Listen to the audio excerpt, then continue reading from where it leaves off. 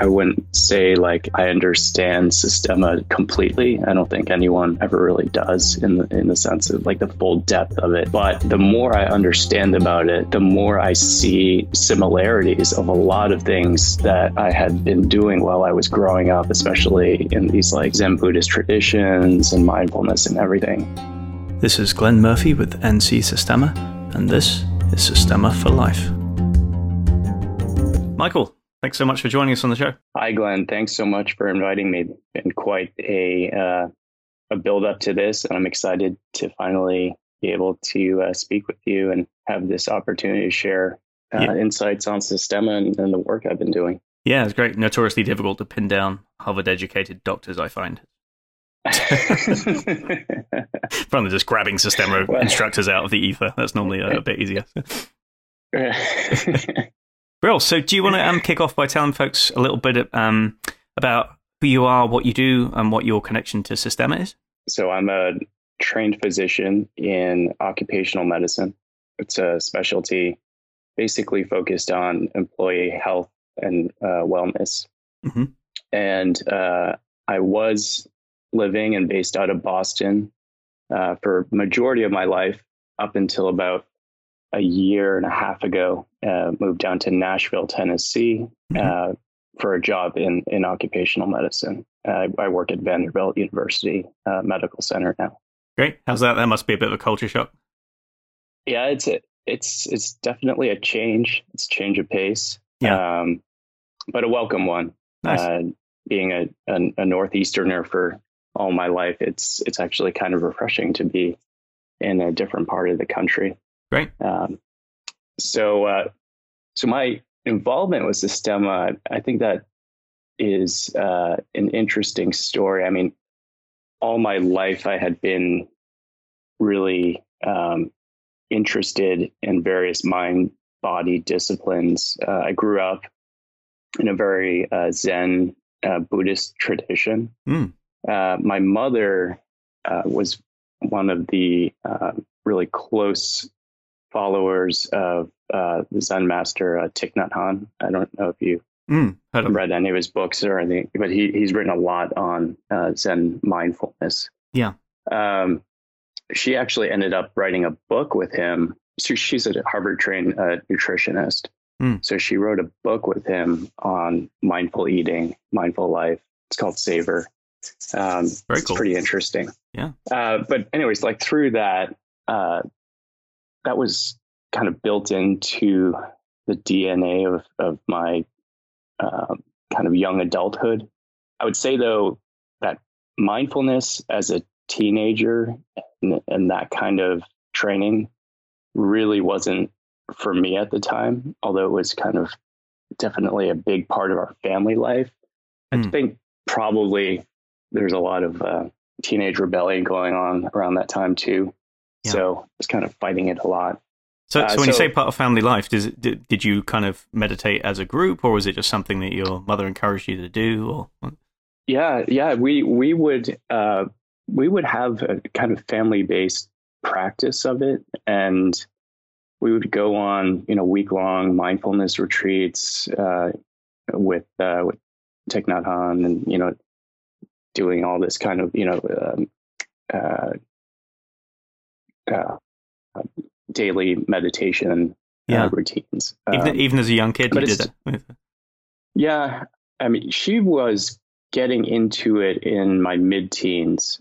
Okay. That was when it first really. I mean, we'd always had a somewhat Buddhist background because she grew up in Hong Kong and very traditional Chinese family.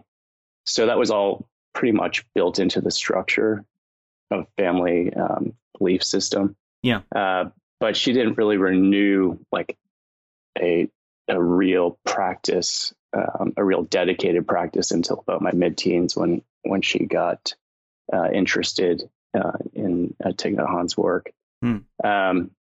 So yeah, I mean, that was the beginning of understanding the power of breath and even movement to some extent. There's a lot of moving type meditation stuff in Zen mindfulness as well. Like mostly walking breath work, or walking. Yeah. There's walking. They even introduced some very basic kind of mindful movements, like different kinds of arm movements, things to just recalibrate the body. Yeah. Of course, being a very spirited teenager, and perhaps because it was coming from my parents, and particularly my mom, I think I pushed away from a lot of that, even though it was, in retrospect, a very healthy kind of thing to be promoting. I think there was a lot of resistance internally. Yeah. So I actually ended up finding a way towards initially Chinese martial arts as a kind of an alternative for myself. It was more of like a moving mindfulness, and I think because of the much more energetic component to it, appealed to me more at the time. And that sorry. Yeah, go ahead. And that lasted for quite a while. I did that for more than a decade after that. Okay, from your teens through to kind of early 20s? Yeah, it went from teens to all the way through medical school. Yeah, through college and medical school. I trained in multiple different forms of mostly Shaolin-based traditional Chinese martial arts, like Southern White Crane, some Northern Shaolin styles, Tai Chi, different forms of Qigong. It was quite a large breadth of experience back then. And did you find what you were looking for in those practices? Did you feel like it gave you a valid alternative to the kind of exploring your body through moving and breathing? I think it gave the balance I was looking for at the time. But as I progressed more through my medical school career at that time, I started to become a bit more stressed. Obviously, going to medical school and getting through that curriculum and that trajectory can be very stressful. That'll do it. So I found that actually my ability to keep up my practice of martial arts was dwindling. And so as you're very familiar already, these traditional arts are very regimented. There's a lot of structure behind them. A lot of, and towards the end of that time, I'd been spending the majority of my time training in a very traditional Southern Shaolin White Crane system. And my Sifu then was, he's very old school. So it was, I think it was a combination of my stress I was experiencing during that time medical school, and also just having an added structural component to like the practice that made it difficult for me to kind of find it enjoyable or a way to unwind anymore. Like riggers on top of riggers. Exactly. Exactly. It was just a little, whereas it was great during the time when I was a younger teen and young adult going through college, where I had very relatively little structure. It was becoming probably something that I couldn't at the time understand how to integrate it into the rest of the things going on in my life. Yeah. So actually that started me looking around at different types of martial arts. And the other thing is, as you already know, traditional Asian martial arts, very choreographed learning. Right? It's learning through patterned movement, recognition, the creative stuff like improvisation. It comes like much later in your learning, once your skill sets are highly evolved. Yeah. And that's particularly true in the especially like these very structured Shaolin systems and whatnot. So I found that I actually, despite having trained a very long time and was even within the school structure teaching it to other students, I found I couldn't use any of it out of the context of just demonstration or doing drills. And that bothered me, actually. I had a kind of big block. I was like, how do you actually use this stuff? And, the answer that they gave me, which was just keep practicing. Yeah. Right. Which I understand the answer now, but back then it wasn't the thing I wanted to hear. Yeah. So I looked around at and this is now like, I want to say second year of med school. So I'd say around like 2006, around there, maybe. And that's when I started looking around at alternative systems and other paradigms of training. And back then there wasn't a whole lot of stuff to look at. It was just a lot of like YouTube. And so I started looking around, saw this like interesting stuff on Krav and, like these more kind of like combative based martial art systems. And then somewhere along the line came across, a video of Vladimir and Michael.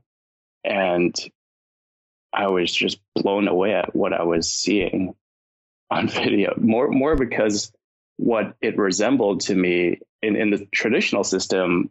We worked a lot on what would be like analogous to like a kind of a soft work. It's, basically a lot of sensitivity, push hands type thing. So that was kind of something, a concept I was familiar with.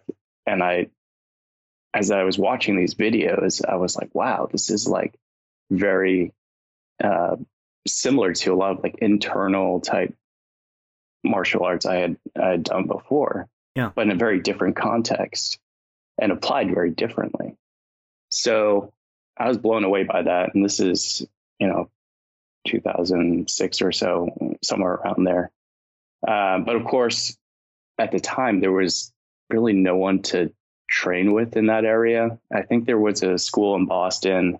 I forget his name, Arthur Sanat. I don't know if you remember him. That's such a coincidence. He's here in Durham this week.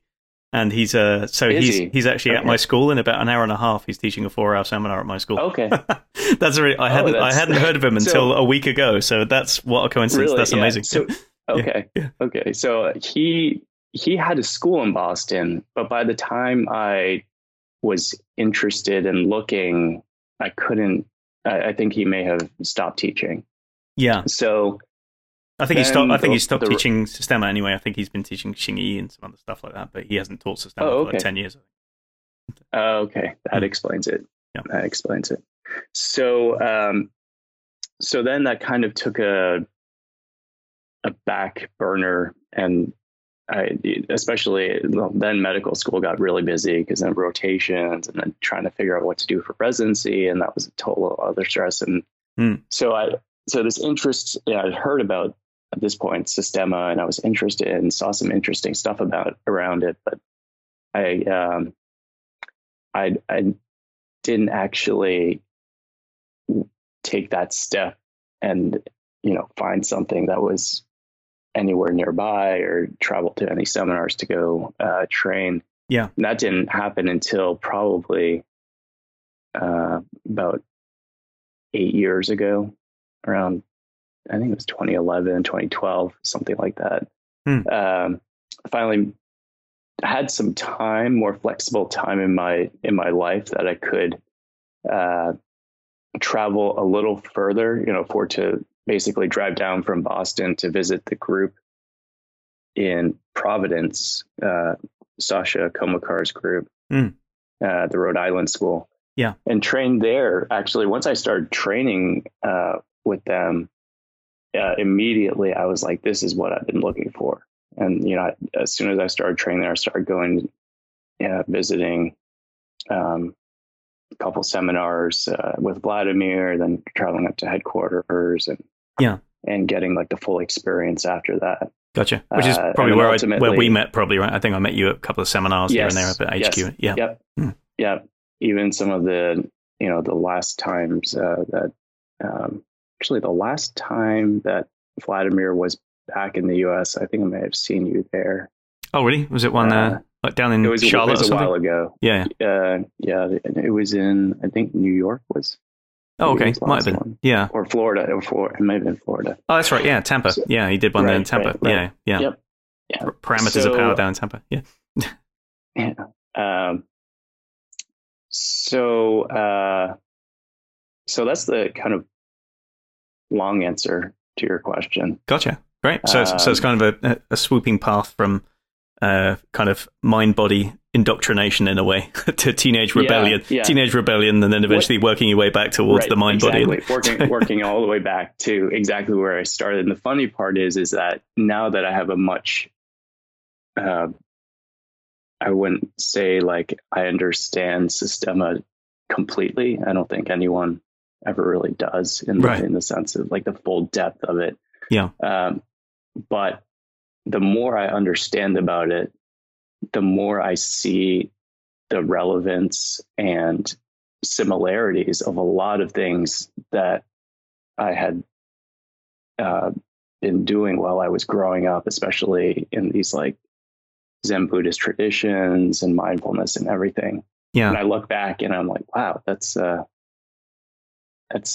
there's that principle there. There's that mechanism there. Yeah, phenomenon's happening. Yeah, we've got one of our students, Gabe Stern. He used to be like literally like a Zen monk. He was he trained daily for years, and oh wow, that's come out of it. And so he's said he's fascinated, especially in the last kind of 5 years, where the emphasis has been a lot more on understanding your internal state. I mean, the emphasis that's coming down the pipe from Vladimir and Michael, right? On sensing your internal state, understanding not just breathing to kind of power movement, but using breathing to understand your emotions and how you react to things and what your tendencies are and things like that. And he's like, yeah, it's funny. It's almost cute how much of the language is almost exactly the same as things that I kind of walked away from when I was in Zen, and here I am again doing these things. So it kind of made it as kind of, you should probably have a chat with him. It'd be kind of fun. But and the other thing was Edgar School said that he was in Japan with Michael on one of his many seminars over there, and a Zen master a fairly renowned Zen master came to one of Michael's seminars, and he'd never done Systema before. He was just intrigued, and he started training, and he said to Michael, "This is Zen," like that. And Michael's like, "Yeah, it is pretty much. It's Zen in the body," like that way. And is that what he said? Yeah, he said, "Yeah." And Michael said, "Yeah, it is." And apparently, Eggers was like, it was fascinating because the guy understood exactly what Systema was doing, like emotionally, but he couldn't get his body to do anything. Obviously, that was because he just hadn't trained his body to do half of the other things, but he absorbed them in different ways. But I found when I've been training people who have especially a deep like Chinese internal martial arts background, or I have one older student. He's just a private student. He comes in once a week and just trains like 1-to-1, and he'll drop into some other classes sometimes. But he's like a lifelong meditator, like lots of retreats. He's training for like 4 decades, and it's really interesting that he picks things up that other people find really difficult from beginners, and he has trouble with some of the bodily stuff, but it's funny how that preparation, the mental preparation prepares you for things that people really have trouble grasping in Systema, I think a lot of the time. Even very physically gifted athletes have trouble getting that stuff. And sometimes actually their bodies and their physical gifts can work against them. They don't want to let go of them and try and let anything else. They don't want to see the subtler patterns playing out underneath. But it's been interesting for me to teach him because he learns at a different pace. It's not faster, not slower, just different, Yeah.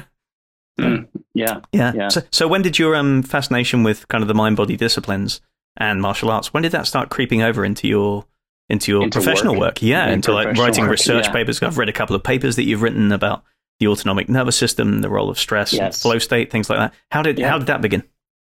So, backing up a little bit into my medical school time and looking into what I was going to specialize in after that in terms of residency training, I actually I was very kind of like a prototypical medical student. I just wanted the best possible residency, the most hardcore competitive thing I could apply for. Mm-hmm. And at that time, in my head, that was plastic surgery. So I actually got into a plastic surgery residency program after medical school. And it's a 6-year program to train to become a plastic surgeon. And I did about 3 years of it.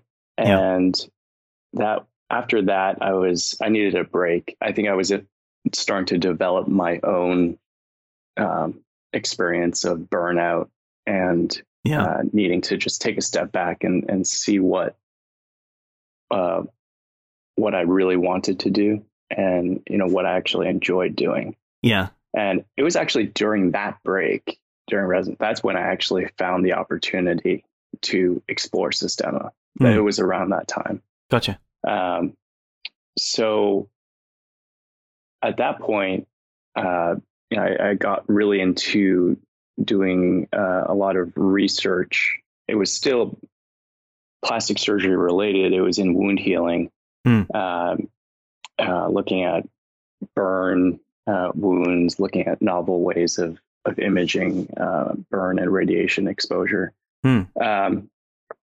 But what it taught me there, and I did that for actually almost 3 years. And what basically happened then is I got the research bug, and I realized I really loved the research process, finding a question to answer and figuring out how to answer it. And basically at that point, then I had to figure out, after 3 years of research, what was I going to do with the rest of my life? Was I going to go back to plastics? And at that point, it didn't really seem like that was going to be where my interest was going to lie. Kind of grew beyond that. Yeah, it grew beyond that scope. And so I started thinking more broadly about what different opportunities there could be. And something that just popped up on my radar was this subspecialty of preventative medicine called occupational medicine. Yeah. It's actually occupational environmental medicine. And what's interesting about it was that as part of the residency training program, it's a 2-year program, you get your master's in public health. So you actually learn how research methodology, especially from an epidemiologic perspective. Yeah.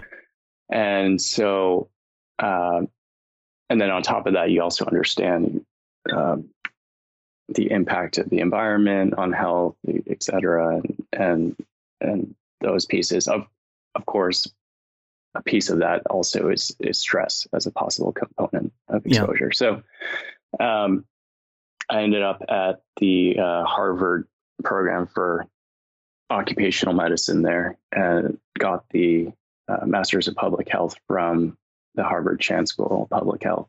Yeah. And so it was there that I basically had the opportunity, because as part of the residency program, you're supposed to have some novel research. So I won this small award to basically go ahead and look at the studies you had mentioned earlier, looking at the autonomic system and how that is related to these mind-body components. Gotcha. And so basically, I kind of selfishly, in some ways, I found this almost magical, incredible training methodology and system, and I was just basically fascinated and looking at ways that this could actually be explained and looking for an excuse to study it. Way. Right, exactly. And it worked out because people are interested in that. So yeah, great. So just out of interest, were you were you training, teaching martial arts at this point as well at the same time concurrently? Okay, right. So there's some crossover. So during that time that I'd started training at the Rhode Island school with Sasha's group, few years after that, I started a group in Boston and basically just kept teaching from there. Right. That group is still around up there in Boston since I moved down to Tennessee. But yeah, I actually found that, and you probably know this very well already, but after starting to teach it, that's when like the depth of knowledge and kind of thinking about it in a different, deeper way really started coming up. Yeah, it has to, right? Because you can't just show up and do the work in a way. You have to show up in order to set a framework for other people to do the work, right? And you have to kind of know vaguely where it's going, and you have to know it well enough to be able to explain it to somebody else, So. Exactly. And it was the explanation part that really started to get me to really look at why things are happening the way, and not just why things were happening the way we're doing it, but why we're doing it that way.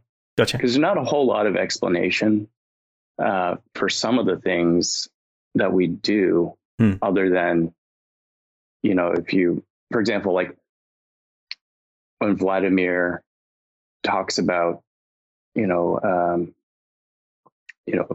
breathing in through nose, out through mouth at a certain count, right? Whether it's like five heartbeats in, 5 heartbeats out, or 5 seconds in, 5 seconds out. Cadence, like cadence management. Right. Yeah, exactly. Like, why are we doing that that specific way? And so that was the beginning of me starting to really wonder about, is there a background to this that could be explained in a scientific way? Gotcha. Or is it even a background generally? Like, where did any of this come from? I think that was a bigger question too. Gotcha. Yeah, because there's a mixture of stories that you hear, right, and bits of things put together. Right. Some people like start spinning legends. Some of it that they'll point to specific resources, and it's kind of difficult because of old pre-Soviet Russia. It's hard to So I'm reminded of when my sister started doing genealogy for our family. She just got really into it a few years ago, and on the one side, it was my mother's family who had basically been in London for like 1,000 years, like since the Norman conquest. They just kind of lived in and around North London. And so she had all these birth, deaths, and marriage certificates going back through all the centuries. And my dad's family were basically Irish for, his mother came over from Ireland, and he was born in England, and when she started tracing back Irish ones, she got back about 2 generations and then nothing, because nobody had birth certificates, or like all the churches are burnt down, and like people just didn't really care. So it was just like went to dead ends on the Irish side, which I thought was kind of funny. So we're like, it's probably Irish for a few thousand years that way, I don't know. So it's kind of funny. It's the same kind of thing with Systema. You can go you can get back to World War II maybe or something, and then you get bits of stuff and then you're like, I'm not sure where it goes before this. It's like So there's other things that look like it. There's a lot of Slavic martial arts, even Polish ones and stuff like that, that seem to have shared elements. But then you're like, well, where did this breathing come from, and where's the other stuff? So it's very interesting. Okay, so can you tell us sort of in brief, because not everybody listening to the podcast is a epidemiologically trained Harvard physician, obviously, but a lot of people have interest in the specifics of kind of how these things work. And can you describe briefly what the first and the second studies did? Because some research has been done on things like cadence of breathing, right? The Buteyko method and stuff like that, and how that affects the parasympathetic nervous system and stuff like that as well. But like, you specifically studied muscle tension in conjunction with breathing, kind of that in, tense, out, relax, pandiculation thing that we do. And then also kind of people's perceived level of stress and perceived level of flow in specific tasks. Can you tell us just in brief kind of what the first and the second study did? Sure. So the first study, I should say that I should first qualify it. The studies, it was actually just one study, but there were 2 papers with different focuses that came out from it. Gotcha. Now, the first paper was looking at how rhythmic breathing, such as like the 5 seconds in, 5 seconds out,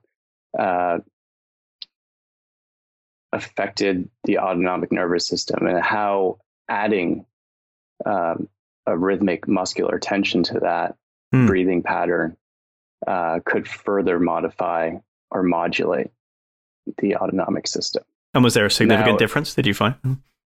Yeah, absolutely. In the first paper. So the way it was set up, actually, I'll back up even further. So the reason why I picked this rhythmic breathing is I mean, obviously something that's fundamental that we do in Systema.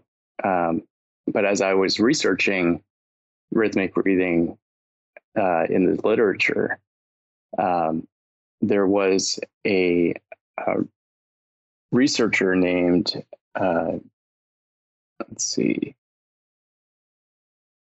Evgeny Baschilo, who had published a lot on rhythmic breathing, but also interestingly had a separate paper on rhythmic skeletal muscle contraction, and basically showing that now he never combined them, but he showed that either of those two things alone modulated what they call the respiratory sinus arrhythmia, or RSA, which is marker for parasympathetic activity. So that's basically so that's how much your heart rate speeds up and slows down between beats, right? As you breathe in and breathe out, it speeds up a little bit as you breathe in, slows down a little bit as you breathe out. Right. And that's a measure of your like vagal tone, or how much your sympathetic nervous system is activated versus parasympathetic. Is that right?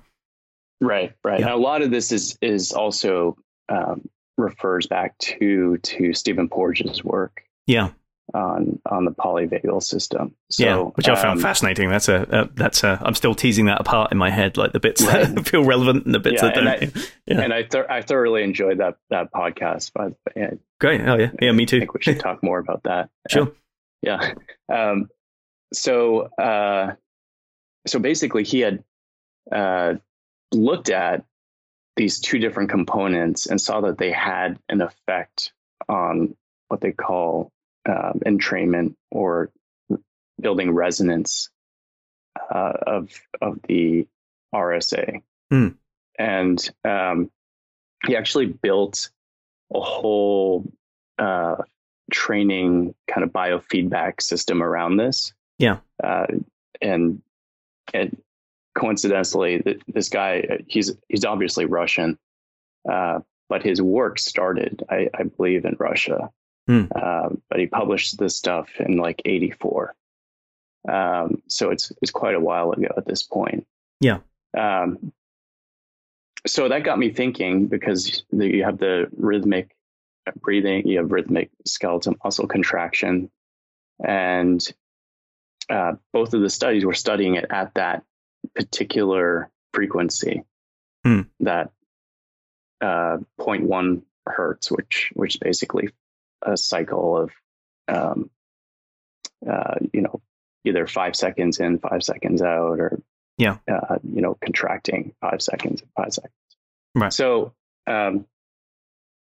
that got me thinking, well, in Systema, what do we do about that involves doing both, right? We integrate both and kind of synchronize them, either like contracting one arm while breathing in, sure, exhaling, contracting the other arm, like sort of the isometric contraction as well.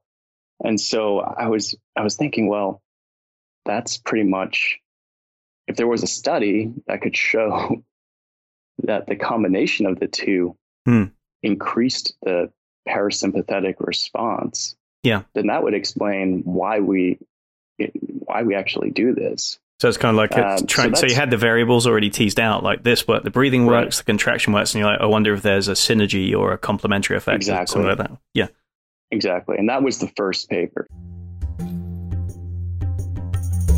Hi folks, Glenn here. As Systema for Life approaches its 100th episode, I'd like to take a minute to thank everyone who has contributed to the show, all our listeners, and to everyone who's offered requests, encouragement, and feedback along the way. I also need to ask a quick favour. We have already enjoyed 2 years of high-quality interviews, insights, and ideas on Systema for Life. We'd like to keep the show going, and we want to keep it open to all, but we need your help to do it. It takes time, effort, and more than a little cash to produce a podcast. More than $2,000 a year at current hosting and production rates. We have no paid advertising, and we do it all off our own backs with help from listeners and generous supporters like you. So if you're a fan of Systema for Life and you get real value from the ideas and the conversations we create, then please take a few minutes now to subscribe at www.ncsystema.com/support. Support at whatever level you feel like you can afford. Even $3 or $5 a month is a help. Think of it as buying us a beer or a cup of coffee once a month for our troubles. So visit ncsystema.com/support and use the buttons on the page to select your preferred monthly or annual support level. You'll receive a confirmation on sign up and you can cancel at any time. Your support really does help ensure the survival of the show. With gratitude, thank you very much. So basically the study was set up, had a bunch of stressed out grad students, and they would come in, and I would basically have them either do breathing alone, like the cyclical breathing, 5 seconds in, 5 seconds out, or have them do a contraction task, which was flexing or contracting the left arm 5 seconds, then relaxing and then contracting the right arm, and then alternating that way. Yeah. Or they did that combined task, which was matching it with synchronizing it with breath and contraction. And then there was a neutral task, which was just reading like an article. Okay. No specific focus on breathing or contraction. They're just taking some time out, like some amount of time. Yeah, exactly. Yeah. Gotcha. And they didn't even, as part of the protocol, they weren't even aware of the other groups of what they would be doing. So they weren't like inadvertently trying to do that. Okay. They were just focused on breathing. Yeah. So having randomized these participants, then had them, so they did the task for 5 minutes, and then they would take what would be called a Stroop test. It's basically a cognitive dissonance task where words would be put up on, like, for example, the word blue would come up on the screen, but the color of it would be in red. Right. And the task would be to press the letter of the color that you see. Yeah. Not the word, right? Gotcha. That kind of thing. So you'd have some that are matching, some that are incongruent, et cetera. So yeah. So it's just the design of a test that tends to fail when people get stressed out. Is that fair enough? It was designed to actually be like a mild stressor. Okay. Like a test stress. So I've heard another one where you get people like count backwards from 100, multiplying, subtracting 17s or something like that. It's really difficult. Right. Yeah. Yes. So that was another one that I looked at in the study design, but just for ease of use, I went with the Stroop color test. And so what all of these tests do, including the one you described, basically it's looking at executive task function and just our daily cognitive mind ability to problem solve. Yeah. So what they would do is, after being preconditioned in one of those 4 groups, then they would take this task, and I was measuring their heart rate variability all throughout this. So with heart rate variability, you can see different components of the sympathetic system and also the parasympathetic system, and looked at what their response was during the actual stressor, during the task itself, because they did the test for about, I think it was 5 minutes. So you measured the HRV in real time. You had them like hooked up with chest devices or something, and you would just kind of look at the panels. Exactly. Okay. Yeah. And so I was getting their heart data in real time, and went back and looked at the different groups and how they compared. So the interesting part was, so when you're just looking at the groups, like the different task groups, so you had breathing alone, the rhythmic breathing alone, skeletal muscle contraction group, and then that synchronized group. Yeah. And of course, the control neutral group. Hmm. So in terms of the results, in terms of actual parasympathetic activation, and we're talking about like activation. So it's not. So all of them were activated during the entrainment process of doing it for 5 minutes. What I was interested in looking at as the residual effect after they stopped. Gotcha. In that carryover time when they were doing the test. Yeah. Because when they're doing the test, they weren't doing that active kind of entrainment task anymore. Yeah. So what we found was during that time they're getting the stressor, that the cyclical breathing group was really not different than the control group.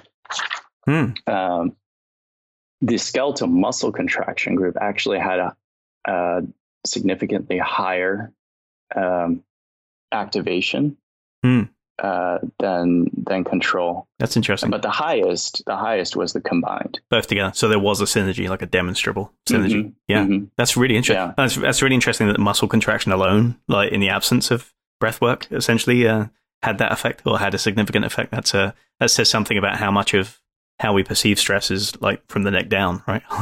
Right. Yeah. I found it interesting that you said that, so it was left side, right side, arm contractions. So you always did that in the effort to keep it very simple and simply measurable? Yes. Like, because there's something that occurs to me just from a Systema viewpoint and stuff like that, is that when you start to isolate and contract just certain areas of the body, right, that you can actually redirect blood flow and blood pressure that way a little bit. And in some ways, those upper body contractions would seem to redirect blood flow upwards and just kind of, drive blood supply towards the brain. So that might increase the cognitive effect, just as a total supposition on how some of that might work. But I wonder whether it would be the same if they just did leg contractions, for example. Yeah, that's interesting. I mean, the original study that looked at just rhythmic skeletal muscle contraction alone had different combinations. They had like a lower body versus upper body, and then I think it was even, like you described, even a left leg versus right leg or something like that. Yeah. But that's where they identified that it, as you actually described it, is the alteration, most likely the alterations in blood pressure that are triggering that similar increase in the respiratory sinus arrhythmia. Yeah. That's really interesting. So then how did that so you said the second paper that came out of it, one thing that I read in there is that you kind of got that U curve that what's his name again? Yes. Mihaly, always can't pronounce his last name. The guy who did all the study on flow, right? So it seemed like to replicate what he found about the ideal state is not super relaxed, and nor is it obviously super stressed out into the sympathetic. It's like somewhere kind of in between where you've got some mild sympathetic activation. Is that right? Yeah, exactly. So Mihai Csikszentmihalyi, I mean, very interesting theories that he had on flow. Yeah. And so I put a flow measuring instrument to see what their each participant's self-reported experience was immediately after they did that Stroop test. And how do you measure subjective flow? How do you do that? Yeah, so there's a standardized questionnaire that's been basically validated to look at the 8 different features of flow. Yeah, and it's very brief. I can't remember how many questions it is, but it's like under 20 questions. And so is it like retroactive? Like how much ease did you find, or things like that? Is that you ask them right after? Exactly. Okay. Yeah. It's immediately after the task was given. Yeah. And it's just a self-reported, their experience. Gotcha. Yeah. That's probably the closest that we can get to any kind of real objective measurement of something that's as subjective as flow. Yeah, so the game you play with psychology, right? I do, I do the same thing. I do these, the stress retreats and things like that with my program, and we do like a modified symptoms of stress inventory test beforehand, and they, a questionnaire so that they can kind of subjectively see, report how stressed out they are before and after. And we do HRV measurement as well. But what I find is heart rate variability is, if you're not measuring it in real time, there's so much capacity for people to mess it up. Like if you leave them to themselves and they measure it, sometimes they sit down and do it. Sometimes they're standing up. Right. Sometimes they do it after they've been for a walk. And it doesn't take very much to just completely throw it to the wind. It's absolutely. And you got to be like in a lab, basically. It has to be done under very controlled, reproducible conditions to at least reproducible across all the participants that you're looking at. Yeah. In order to have some comparison. And even then, you've got to throw some hardcore statistical software at it just to flatten out all of the outliers and noise and things like that. It's we found that in the study I'm doing with Duke. So interesting. Yeah. So the other thing I noticed in there, I think it was in the methodology, you kind of said that you had all male participants. And is that because just the heart rate variability, again, is difficult to measure in women because it goes up and down with like hormone levels more? Or is there something else to that? Or? So, that's exactly it. Okay. Because this was a smaller study, only 48 participants. So we wanted to make sure that we had enough power to see any differences and to limit any variability that we could. Sure. So nobody with a heart condition and nobody. Right, exactly. So there were a lot of exclusions, including gender as being one, because there was the possibility that's reported in the literature as at least comparing men and women, that the hormone differences may change the interpretation or the balance of the autonomic system. That's interesting. That's just I didn't actually know that, even having studied a bit of HRV and the factors that go into it. That was never really made clear to me, and that's really interesting now, because in the study that we just did with a pretty small group, there was some discrepancy in how people responded to the kind of training that I gave them, and like some people got markedly better over time when they measured HRV over 3 months, and some people actually decreased like a little bit. Like more people got better, but there was a few that decreased. And I've never actually asked the question, was it men or women? So that's really interesting. So that'll be I think I need to go back there. And I just didn't do, in the name of gender equality, I just didn't care, but now I kind of do. So I'm going to have to go back and see it. Well, I mean, if you stratify between men and women, you might see actual differences within those groups. Yeah. If you cut it apart. Okay, that's what I'm passing on to the researchers at Duke now. That's good. Yeah. Cool, great. So how so you've had those results. Are you planning to do more kind of studies of aspects of Systema methodology this way, or did it sate your appetite temporarily for looking into how it works? So I'm at an interesting point in my career at this time. So I'm super interested in all of this work still. And I think as it relates to teaching Systema and furthering that kind of experience, I think it will continue in that way. But professionally, it's a little bit different, because my work now is very centered on clinical practice and running, an operational employee health clinic within like a medical center. Yeah. There's not a lot of focus at all at this point in doing research academically. Yeah.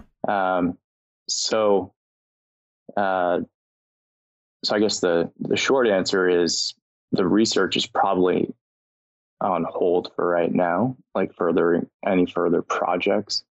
At least within an academic setting. Gotcha. But I definitely still have a very active curiosity in continuing understanding what's going on, because a lot of this stuff actually is just the tip of the iceberg. I think the autonomic system is one component that we can measure of things that are being affected by things like breathing and skeletal muscle contraction. Yeah. But as you know, Systema is so much more than that. Yeah. It's so much deeper. That's just like a very thin slice of what's going on. Yeah. And I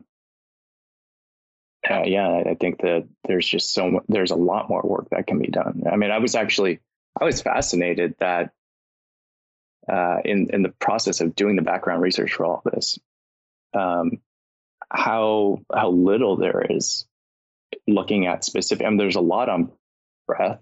Yeah. As we discussed earlier. Yeah. But there's like very, very little on this whole skeletal muscle contraction. I mean, there's a lot of stuff on muscle physiology. Yeah. But not really how it relates to the autonomic system. Yeah. Yeah, definitely. It seems to be like a missing link, like something that some people really haven't delved far into, Yeah. Cool. So kind of two questions on this. One is, the first one is how, if at all, has this kind of influenced the way you practice or teach Systema? Has this information influenced the way that you teach at all, or do you do it the same, or practice, or is it the same as it was? Yeah, I think that's a really fascinating question. I think it definitely has influenced how I teach. I definitely explain a bit more into at least what we think the physiology is. Yeah. To help give some people a little more background. Because that's one of the things I had. I mean, that my own curiosity about it is what triggered all this research. But it wasn't just curiosity. It's a little bit of frustration as well for me. I mean, even though it worked, the training process worked. It was like, I just want to know why, right? Like, yeah. And maybe that's the researcher, scientist in part of me. Yeah. Right. Yeah. I sympathize. I sympathize. Yeah. But I thought that, as I'm gaining this knowledge now and looking at, the research results, I just offer it in teaching as, another piece that people might appreciate, because different people resonate different kind of information, different kinds of explanation. Yeah. So I just kind of throw it in there and see how they respond. Gotcha. Not everyone really wants to hear about all that stuff. No, I found that. I kind of, sometimes my enthusiasm for kind of finding the parallels and understanding the psychological, neuroscientific underpinnings of what we're doing. I start explaining it, and I see some people go, they light up, and some people are just going blank. Like it's actually detracting from their experience of doing the thing. Like they're thinking too much, and some people don't need more to think about. Yeah, they need less to think about. Yeah. Yeah. So I see it as another, having scientific explanations for what we do. I see it as just another teaching tool. Yeah. But it's really one of those things where, it's the art of teaching. You have to know when to use it, when it's relevant. Yeah. Who your audience is. Totally. Yeah. And just kind of judge it from there. Yeah. But it's been a very fascinating process to be able to, even in the brief time that I was doing this research, to have it cross over from, personal interest to something that could be applied professionally. Yeah.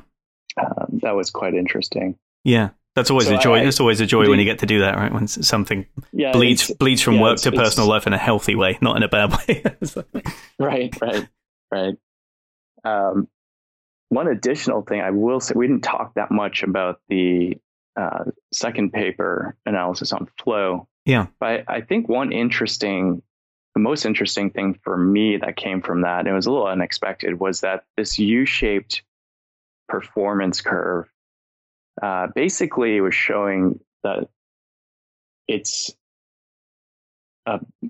predominantly or majority of the autonomic arousal is the activity is sympathetic. Mm-hmm. That's leading to, I should say, predisposing to a flow state. Okay. About only 10 to 20% of the flow variability was explained by heart rate variability. So that means that there are many other things, right, that can contribute to flow that are not being accounted for in the study. Personal interest, your mindset, experience doing the task, if they had ever done the task before, those kind of things. Yeah, performance anxiety. Performance anxiety.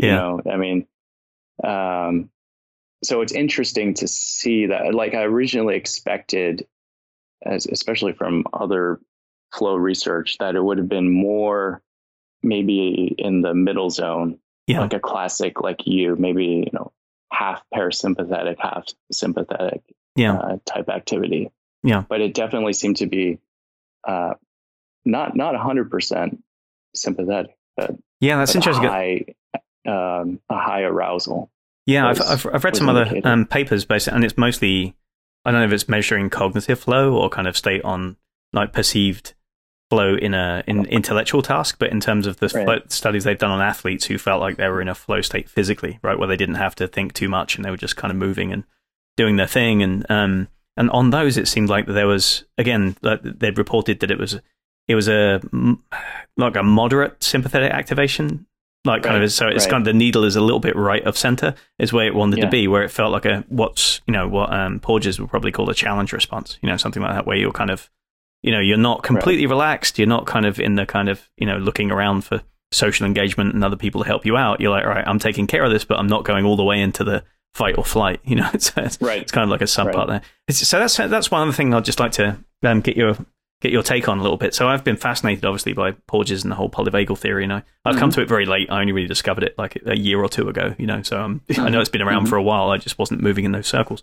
And I'm fascinated by the whole idea of it and how it just seems to kind of add more colors to the palette of talking about our nervous experience of the world, right? That it's not just a simple fight or flight or rest and digest, that there seems like that this kind of old black and white model of how we respond apropos stress is just kind of missing so many bits in between. And for me, regardless of kind of how anatomically precise it is, I've heard like anatomists arguing about whether or not there are two branches to the parasympathetic nerve and nerves and systems and stuff like vagus nerve rather, and things like that. It's explanatory power in the same way that like relativity has a lot more explanatory power than Newton's gravitation. Is a lot more. It explains why people shut down and have trouble getting back from that, why they go into that kind of possum state. And also why we tend to, there is a stage where people get stressed out and some people will react by isolating themselves and kind of withdrawing, and some people react by kind of garnering support. They naturally reach out and try and kind of get hold of somebody.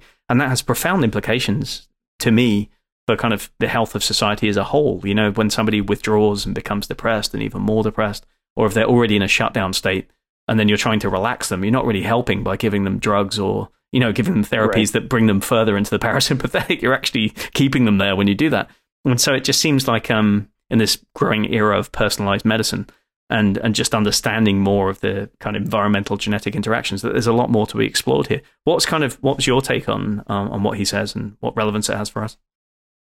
Yeah, I mean, I think his theory is genius. I mean, it's cited in my paper as a basis to try to explain part of this skeletal muscle contraction combined with rhythmic breathing. Yeah, I mean, I think that overall understanding the continuum of different types of responses is definitely the value of his work. I think understanding too that there is ability to modulate that with different tools, right? Whether it is breathing or skeletal muscle contraction or whatever, but his framework gives the possibility of that modulation. Yeah. Right. It gives the ability to understand how that might be working or possible. And I know what you're talking about when some neuroanatomists argue whether or not the pathways even exist. Yeah. But functionally, there's something there. Yeah. And that's something that, we see in in Systema training and practice all the time. Yeah. And so I think his theories, I think, resonate with that. Yeah. What we see really well. So there's something there. Whether or not the anatomy is 100% correct, who knows? But yeah, well, it's analogous to sometimes people, the way that Vlad or Michael might just talk about tension in a very general sense, right? And it might be sometimes that's kind of helpful, but sometimes it's kind of a little bit lost in translation, and you can go down the wrong route with it. And it's like, but what everything they say, pretty in my experience of training a couple of decades, usually turns out to be true. Whether or not the precise way that they phrased it is actually the thing, I'll end up finding out in some physiology context or psychology context. I'm like, oh yeah, that's pretty much what they said. And I guess you can say the same thing of like old Buddhist classics and that are now being proven true by neuroscience. Like, oh yeah, they were pretty much right. They didn't know the mechanism, but they were right. So it's that's interesting to me. Yeah. So and the other thing that's the other thing that struck me was that he's very compassionate, talking to him. He just seemed extraordinarily kind and just really wanted to bring this to people in the real sense of a doctor, to really kind of alleviate suffering and harm, that way. And I think this theory has a lot more potential to do that. And then again, I see the parallels with Systema. I feel like it could be brought to more people if they could be brought to a better understanding of themselves through it. Yeah, I think his theory has a lot of power to help that process. I was just listening to a TED Talk by Dolph Lundgren. Have you seen this talk? I haven't, no. So actually, one of the guys was talking about it in training last week, but I haven't seen it. Yeah, it's actually it's old. I think it's a few years old now, but it's an incredible story. I didn't know his life story before watching it, but he talks about, in a sense, like he describes his life in some ways as a polyvagal response, because he talks about how, as a child, he was pretty brutally beaten by his father growing up. And his response, he talks about, you only have kind of a few options, right? And, it's either to flee, and he couldn't really flee, to fight back. He couldn't do that. He was too small and too young. And then the last one, which is to freeze, right? Yeah. Shut down. And so that's what he did. He shut down. But in the process of doing that, what he didn't realize was that his body was still keeping that account, or keeping that score, right? Yeah. It still was absorbing all that trauma in that state. And what he describes later on is like, as he got older, it kind of got buried underneath everything. But it started, as he got more successful, and his life started becoming his own person.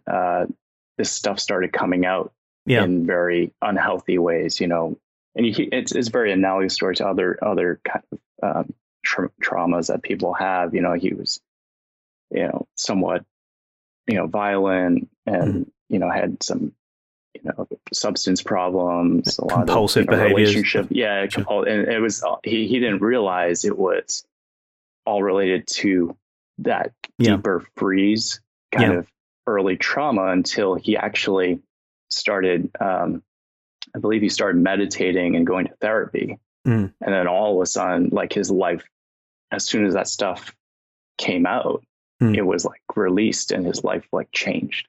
Yeah. Like entirely 180. Yeah.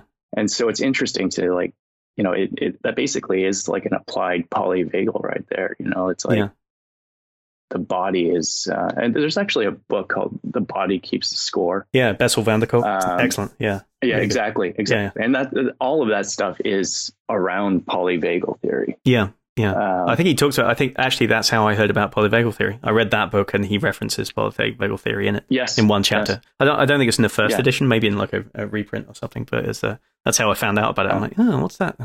Great. Yeah, and that sounds brilliant. I'm definitely I'll put the link to that TED Talk on the, after I'm going to watch it first, and then I'll put the link into the show notes as well, because that sounds great. And there's definitely some value to like a really big, tough guy, kind of admitting that and talking about those things in the same way that I'm inspired when you hear, Vlad and, Michael and people that have been there and done it, like talk about having to acknowledge your fear and, that we're human and it's difficult to stay human in these situations.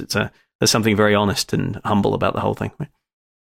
Yeah, absolutely. Great. Well, I'm being mindful of your time, pal. Thanks so much for giving us this hour to chat, and I'd love to get you back on the show at some point down the line and discuss either any future research you've done or more ideas you've had through training and teaching. But in the meantime, how do people find out about your work? Is it publicly available or do they have to go to kind of like have to have a PubMed license to look at your papers? I believe both papers are freely accessible on PubMed. Okay. Yeah.